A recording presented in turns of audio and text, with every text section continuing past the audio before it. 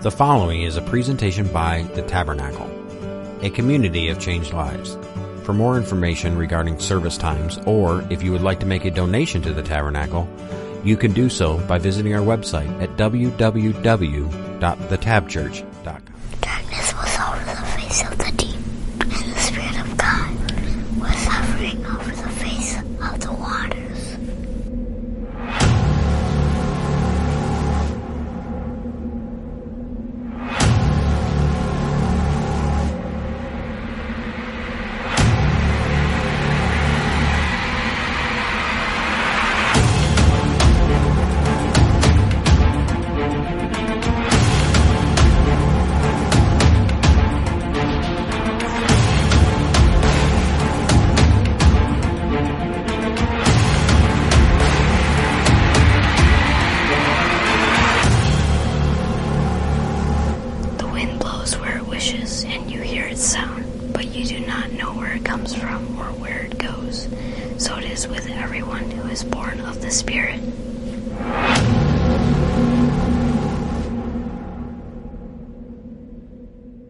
Welcome to the Tabernacle. That was terrible. We're glad you're here. My name is John. I'm one of the pastors, and we're here to love God, to love people with everything we have, and to do our best to make disciples, not just disciples of other people, but not the least of which ourselves. One thing I love about being a part of this church is I believe that God is making me into the disciple more and more that He wants me to be. And I'm excited about the Spirit series, and I'm excited about the Spirit series intro video. I don't know if you are, but it just gets me in the mood to talk about the Spirit, right? So the stuff we're going to be talking about this weekend has a theological bent to it, but I believe we can handle it.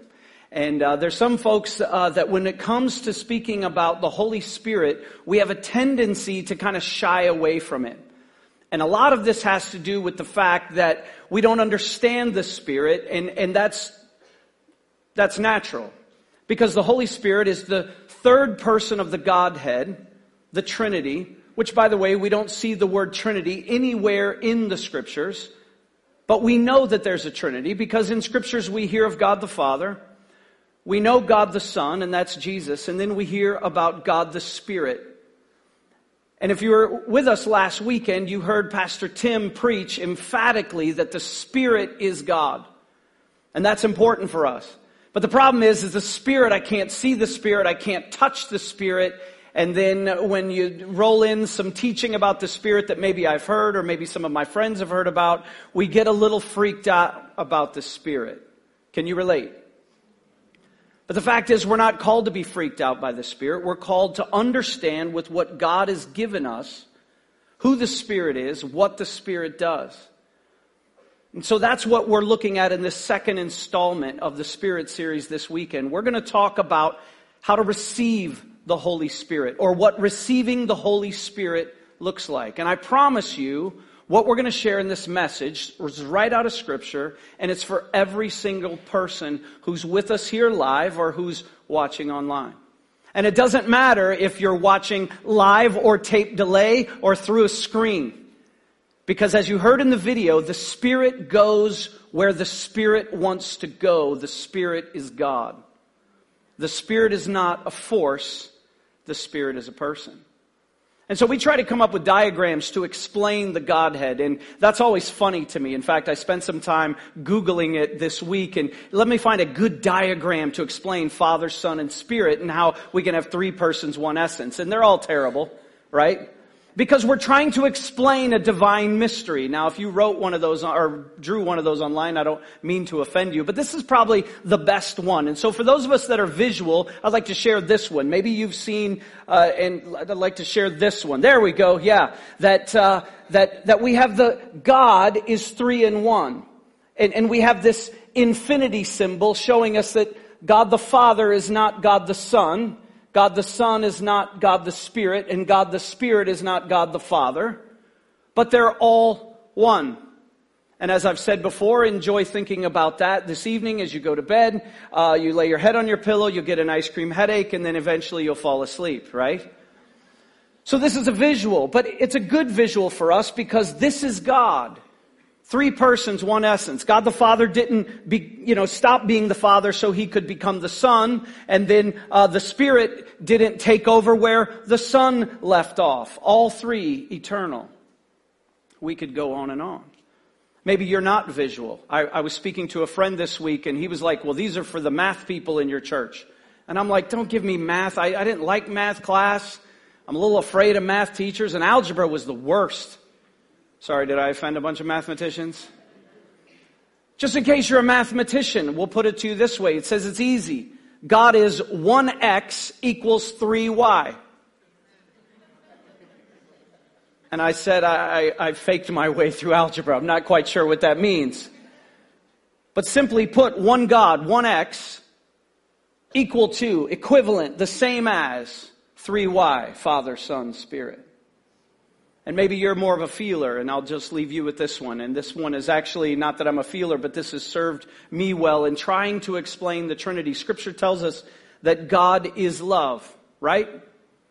It says in more than one place, God is love. Everything about God is love. And if you think about it, in order for love to exist, you must have a lover, you must have a lovee, a receiver of that love, and you must have the spirit of love between them. Well, that sounds a whole lot like the Trinitarian God. The Father God loves the Son. He's the object of His love. And God the Son loves the Father back. And the Holy Spirit is the spirit of love between them. So all of that to say, if you're lost already, don't be lost. These are just some things to think about. We're going to speak about receiving the Spirit, and we're going to go with what the Scripture tells us. And any further into the divine mystery, we can't go. We can't go. In fact, I was speaking with a brother just last week, and he walked right up to me in the third space in Buckley, and he said, John, I get it now, I get it. And I said, what do you get? And he said, well, remember 9 months ago, I was asking you about the Trinity, Father, Son, and Spirit, and it didn't make sense to me. And I said, yeah, I do. And he goes, just in church, I got it, we're good. And he was so happy, and I was like, I'm glad he's got it because it's still a mystery to me, right? But the Spirit teaches it, I believe it. So the first thing I think that's important for us tonight, there's three big things, but here's the first thing that I want us to get, whether it's tonight or you're watching tomorrow here in Buckley, is first this. You receive the Spirit when you first believe in Christ. You receive the Holy Spirit when you first believe in Christ.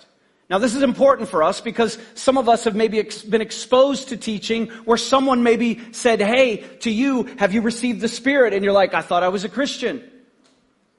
Scripture teaches us that we receive the Spirit when we first believe. We're going to look at Ephesians. If you have a Bible, turn to Ephesians chapter 1. And there's two verses there that are very instructive for us. Now we believe there's no wasted words in Scripture, so we'll take Scripture at its word. And I'm reading from the New Living Translation. And in Ephesians chapter 1, verse 13, it says, and now you Gentiles have also heard the truth, the good news that God saves you. And when you believed in Christ, He identified you as His own by giving you the Holy Spirit whom He promised long ago. Now, if we pause right there, the words in yellow, those are in your Bible. Look it up. When you believed in Christ, that's when it happened that He made you His own by giving you the Holy Spirit. That's the moment. Where were you when you first believed in Christ? For some of us, it was in an old-time church where we came down to an altar and got on our knees. In fact, some of us believe that's the only place where you could receive the Spirit. Not true, because the Scripture says, when you believe. For some of us, that was in a deer stand. For some of us, that was driving in a car. For some of us, it was when we hit rock bottom. For some of us, it was in a hotel room. For some of us, we're not even sure when we first believed. We just know that we believed. It was a process. We found ourselves believing. I don't know, but God knows. That's when you received the Holy Spirit. There's a verse. Do we believe Scripture? That's when the Spirit takes up residence. And Paul goes on to say in verse 14, the Spirit is God's guarantee that He will give us the inheritance He promised and that He has purchased us to be His own people. He did this so we would praise and glorify Him. So not only do we receive the Spirit the moment we become a Christian, the Spirit is a guarantee. Now, if you grew up in a church that was adamant about arguing about small rocks instead of focusing on the big rocks, this was a divisive verse. Because then you had that group of people that started saying, once saved, always saved. And then there was another group of people that says, no, you can't be once saved, always saved, because what if you become a Christian and just go out and just sin like a madman? And then the argument ensued. Which always happens when we try to pin God down to our own little constructs. I prefer to just go to the Scripture and says that the moment you or I believe, the Spirit is received. The Spirit takes up residence. And the next verse is that the Spirit is God's guarantee that He will give you the inheritance. A guarantee. In some translation it says it's a seal. It's a promise. So it begs the question, does God lie? Do we believe God lies? There's a verse. You receive the Spirit when you first believe in Christ. That's one of the reasons we call it being born again. So it doesn't matter who you are, you're listening. You could be a child in one of our services. You could be an adult. You could be wondering. The fact is, the state of your salvation is between you and God. Only you and God really know. But if you've truly believed that Jesus is Lord, and you believe that God raised Him from the dead, you're born again. You're a child of God. The Spirit lives in you, and you're sealed. It's a guarantee.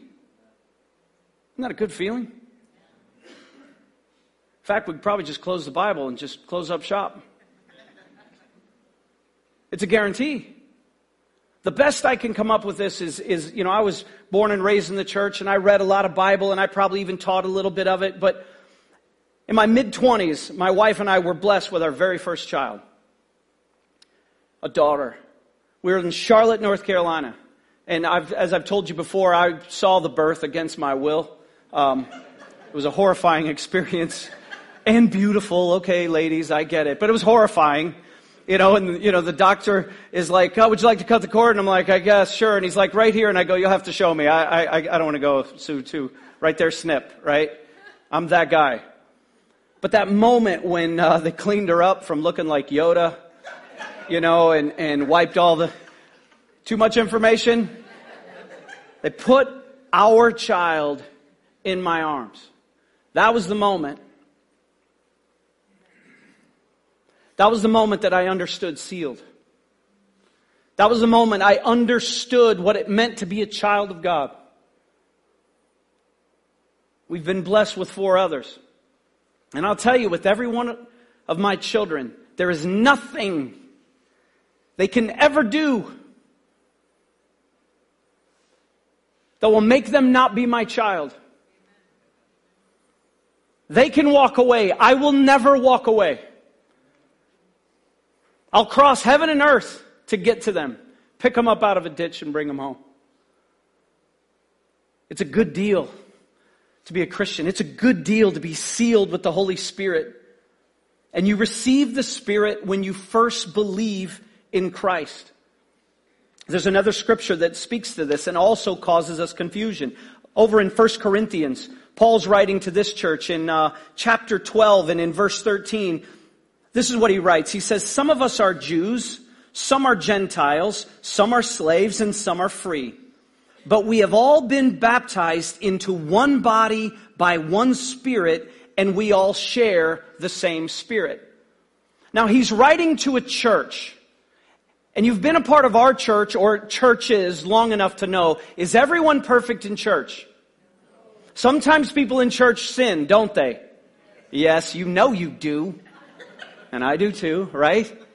But he says right there, we're one body and all of you have been baptized into the same Spirit. What is this teaching us? It's teaching us that sometimes it's called receive the Spirit. Sometimes it's called baptized in the Spirit. It's the same thing. It's the same thing. Why is this important? Because we run into people all the time that it's like, well, I received the Spirit, but then I was baptized in the Spirit, and then later on I got filled in the Spirit, and I'm just full of all sorts of tingles. And the problem is it's not biblical. Because sometimes for this divine mystery, we use different words to say the same thing. So receiving the Spirit, being baptized into one body in the same Spirit is the same thing. And what we also see in this verse in 1 Corinthians is when he says some of us are Jews, some are Gentiles, some are slaves, and some are free. He's saying this baptism in the Holy Spirit is for everyone who believes. There's little kids with us today that are Christians. You've been baptized in the Holy Spirit, even if you haven't been baptized in water yet. There's people here that are wondering, well, I was a Christian and then I wandered away and spent a long time wandering away and then I came back. You are baptized in the Holy Spirit. The Spirit didn't leave. It was a guarantee. You received the Spirit the moment you first believed. You were baptized. Immersed is the word. The moment you first believed. So pause just for a moment and think, if you're a Christian, well, that Spirit's there, like right down in there. I mean, that's a big deal. I received. I've been baptized. If I believed and been born again. Why is this important for us? Well, it's the second point, and it's basic, but I think it's important. Without the Spirit, you're not a Christian. Without the Spirit, you're simply not a Christian. And so this is important because some people think that somehow you can be a Christian and not have the Spirit, and then there's some sort of super Christians that maybe have had, more maturity and now that they have the Spirit. No, the Spirit is given to all. That's what the Old Testament prophets said would come. That's what Jesus said would come. That's what the disciples preach. That's what the gospel says. So on the flip side, without the Spirit, you're not a Christian. So I was walking in the mall. This was also against my will. And this was several years ago. In fact, it was many years ago. I'd just become one of the pastors here. And I've been a part of the student ministry for a while. And now I was preaching almost every Sunday. And there was this one family that I hadn't seen in a long time.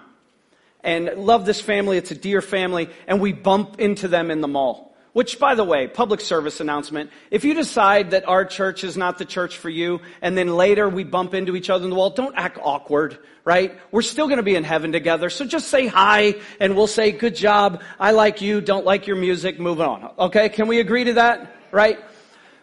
So it was awkward for a minute, and we're shaking hands, and we're being friends, and then all of a sudden, this guy who had been in youth group, and then he'd been a part of the church as an adult, and now he's moved somewhere else. He says to me, John, I just got to ask you something. I got to ask you something, man. He goes, I've been going to this church, and it's just really cool. So, man, I just got to ask you, have you ever been given the Holy Spirit? And he was just all happy. And I wasn't in the mood because I was in the mall. And I probably should have been nicer. But instead, I'm like, do you realize how offensive that is that you just asked me that? And he goes, well, what are you talking about? I said, you asked me if I've ever received the Spirit? I was your youth pastor, man. I baptized you, bro. And he was like, well, I don't know what you're talking about.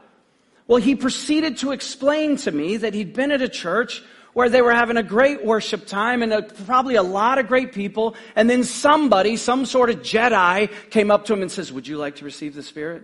And he said, I'd love to receive the Spirit. And she put her hand on me, John, and it was like tingles went right up my arm. And it just made me sad. It made me sad. Because I knew he was a Christian. I knew he already had the Spirit. And I know many of us might even say, well, I had an experience like that. Well, that's why we need the Scripture to explain our experiences. Because just because we've had an experience doesn't make it true. It doesn't even make it real. The Bible teaches that the moment we believe, that's when we receive the Spirit. The baptism of the Holy Spirit. And without the Spirit, you're not a Christian. I tried to explain it to him in those few short moments right there, but I think I honestly did more damage than good. It says in Romans chapter 8, it speaks to this. Romans chapter 8 and verse 9, it says, "But you are not controlled by your sinful nature. You are controlled by the Spirit if you have the Spirit of God living in you. And remember that those who do not have the Spirit of Christ living in them do not belong to Him at all." Well, what are the implications? That if you don't have the Spirit, you don't belong to Him. That's why I was offended in the mall that day. He was asking me, he was questioning whether the Spirit was ever in me. And that's not what he meant, and I get it, and I don't want to cause too many hurt feelings here. But I do want to stand for what the Bible teaches, not what sometimes we get sideways with. It says if we don't have the Spirit, we don't belong to Him at all. But if you notice in the first part of that verse, and if we could flip back to the first part again, it says, "But you are not controlled by your sinful nature, you are controlled by the Spirit." You see, I may have received the Spirit, but I'm still an earthly, fallen, broken man. I'm still mortal, and so are you. And so I may receive the eternal Holy Spirit of God, but I'm still flesh, and I'm still going to screw up. If you were with us during the Romans series, that's what we talked about. We have our flesh, but we're also born of the Spirit. And those two natures are at war inside of me, and they're at war inside of you. And the implication is I have a choice to live by my flesh or live according to the Spirit. I don't know about you, but when I became a Christian, I didn't all of a sudden stop sinning altogether. And this is a problem too, because many of us wonder, well, I sin so much, maybe the Spirit's not in me. No, you're a sinner under construction. We're in process. All of us are. And what Paul was teaching is we have to either be controlled by the Spirit, to allow the Spirit to control me, or I allow my flesh to control me. And friends, this is huge. Because so many of us go chasing experiences, thinking, this is the prayer, this is the church, this is the altar, this is the worship experience. This time I really, really mean it. And we pray a prayer and we get saved for the 187th time. And we find we're the same person that woke up the next morning. The Spirit was always there. Guarantee. There's a verse.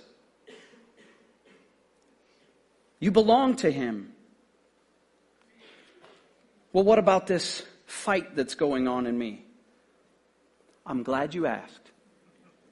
If we go back to Ephesians, there's one more verse I want to look at this weekend, and it's in chapter 5.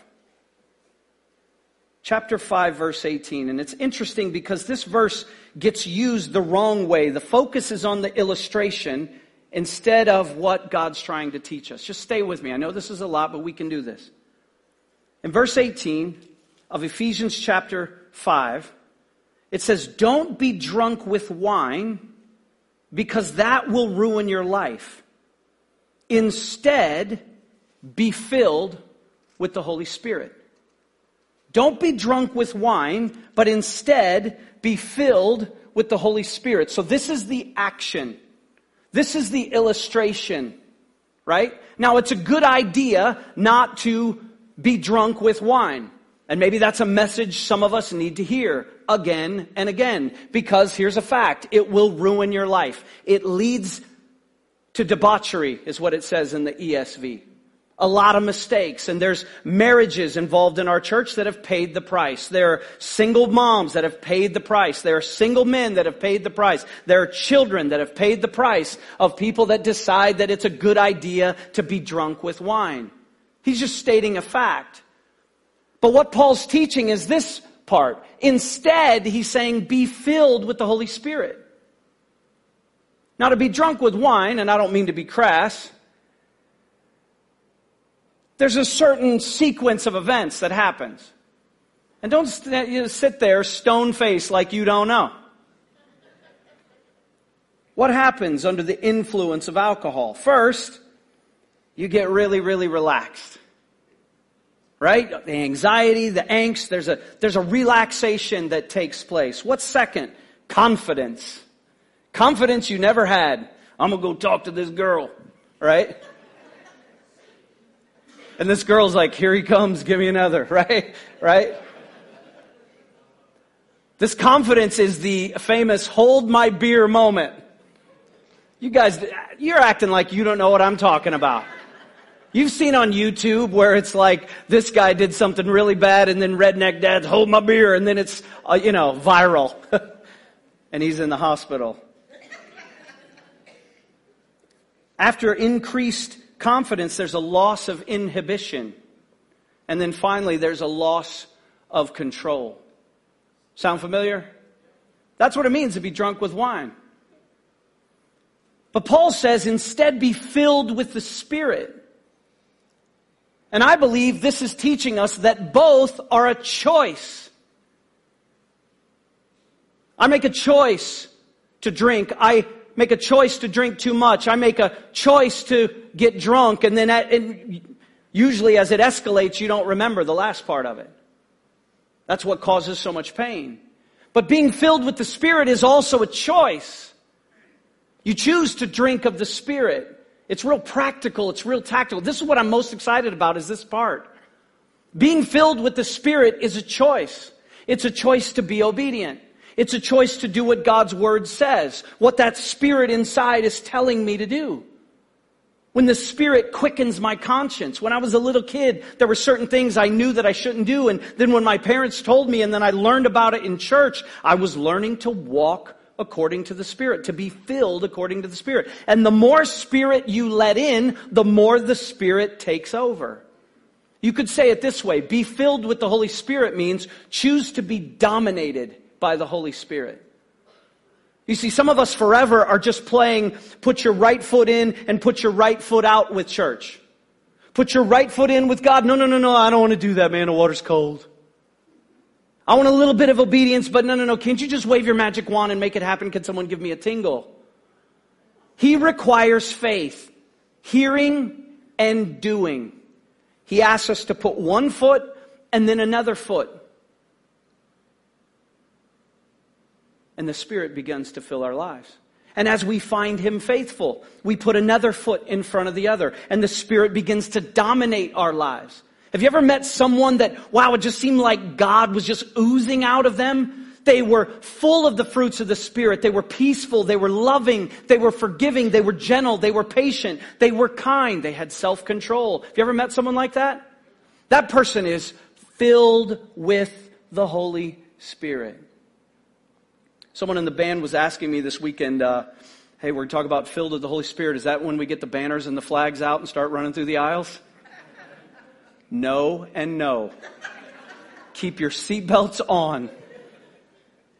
I'm not trying to hurt anybody's feelings. This is what I'm trying to say. Being filled with the Spirit is very practical. And it's every day. You see, we want to glamorize things. And we begin to treat the Spirit as this impersonal force. And we begin to treat people, because we're all full of sin. Sometimes preachers will do these despicable, heretical things. I saw a preacher one time on television tell everyone how he was going to give everyone the Spirit in the room. And he asked them all to stand. And then he went, and they all fell down. Except the cameraman. God forbid. God forbid. I can't give you the Spirit. I'm not God. And anyone who tells you they can give you the Spirit is a heretic. They're not God either. The Spirit goes where the Spirit goes. And no man controls the Spirit. No woman controls the Spirit. We can receive the Spirit and become a child. And as we give and submit our lives to the Spirit's control, we become filled. Now, if you're like me, because I'm a snarky, smart aleck, I remember when I was a kid, I'd hear people say, well, be filled with the Spirit. You know, didn't he pray that last week? And didn't he pray that last year? What happened? Is he leaking? Who's ever thought of that before? Just raise your hand. Is that guy leaking the Holy Spirit someplace? I'm the only one. Okay. Fact is, you can. But it's your choice. When I choose, instead of being led by the Spirit, to be dominated by the flesh, the Spirit is less of a force in my life.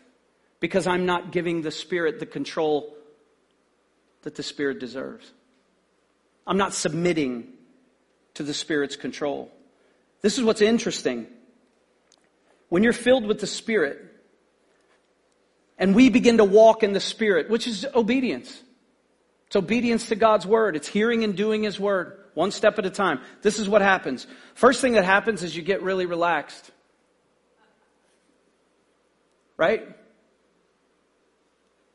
Because I've read somewhere in the Bible that says God did not give us a spirit of fear, but of power and of love and self-control. So I don't have that spirit of fear. I'm giving Him tomorrow, so I get relaxed. I also become more confident. But it's not a hold my beer, it's a hold my Bible, I'm about to obey. Thanks, I came up with that myself. Not only that, as we begin to lose our inhibitions. I'm watching men, friends of mine, that as they give God more and more control, they're losing their inhibitions in worship.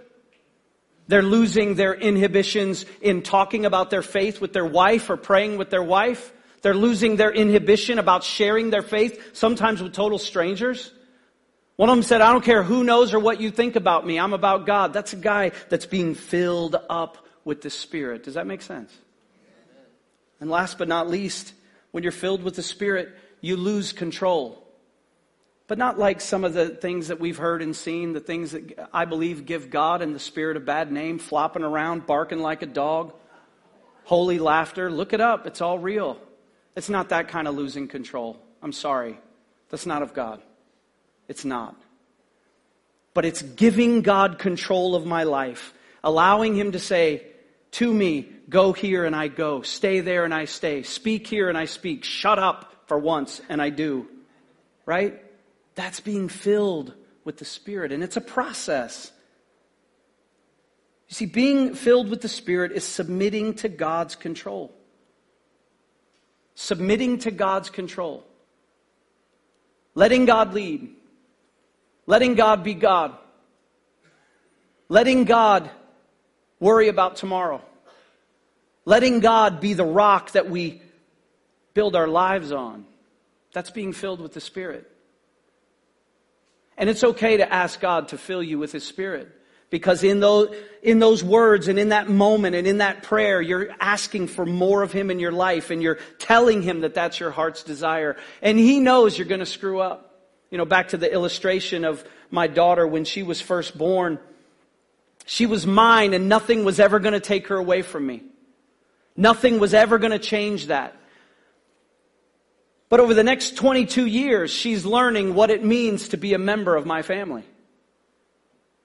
And as she grows and as she matures, it's a baby step at a time. It's a baby year at a time. And then it's becoming a teenager. And now it's becoming a 20-something. And even though she's married, I love to remind her that her brain is not fully formed yet.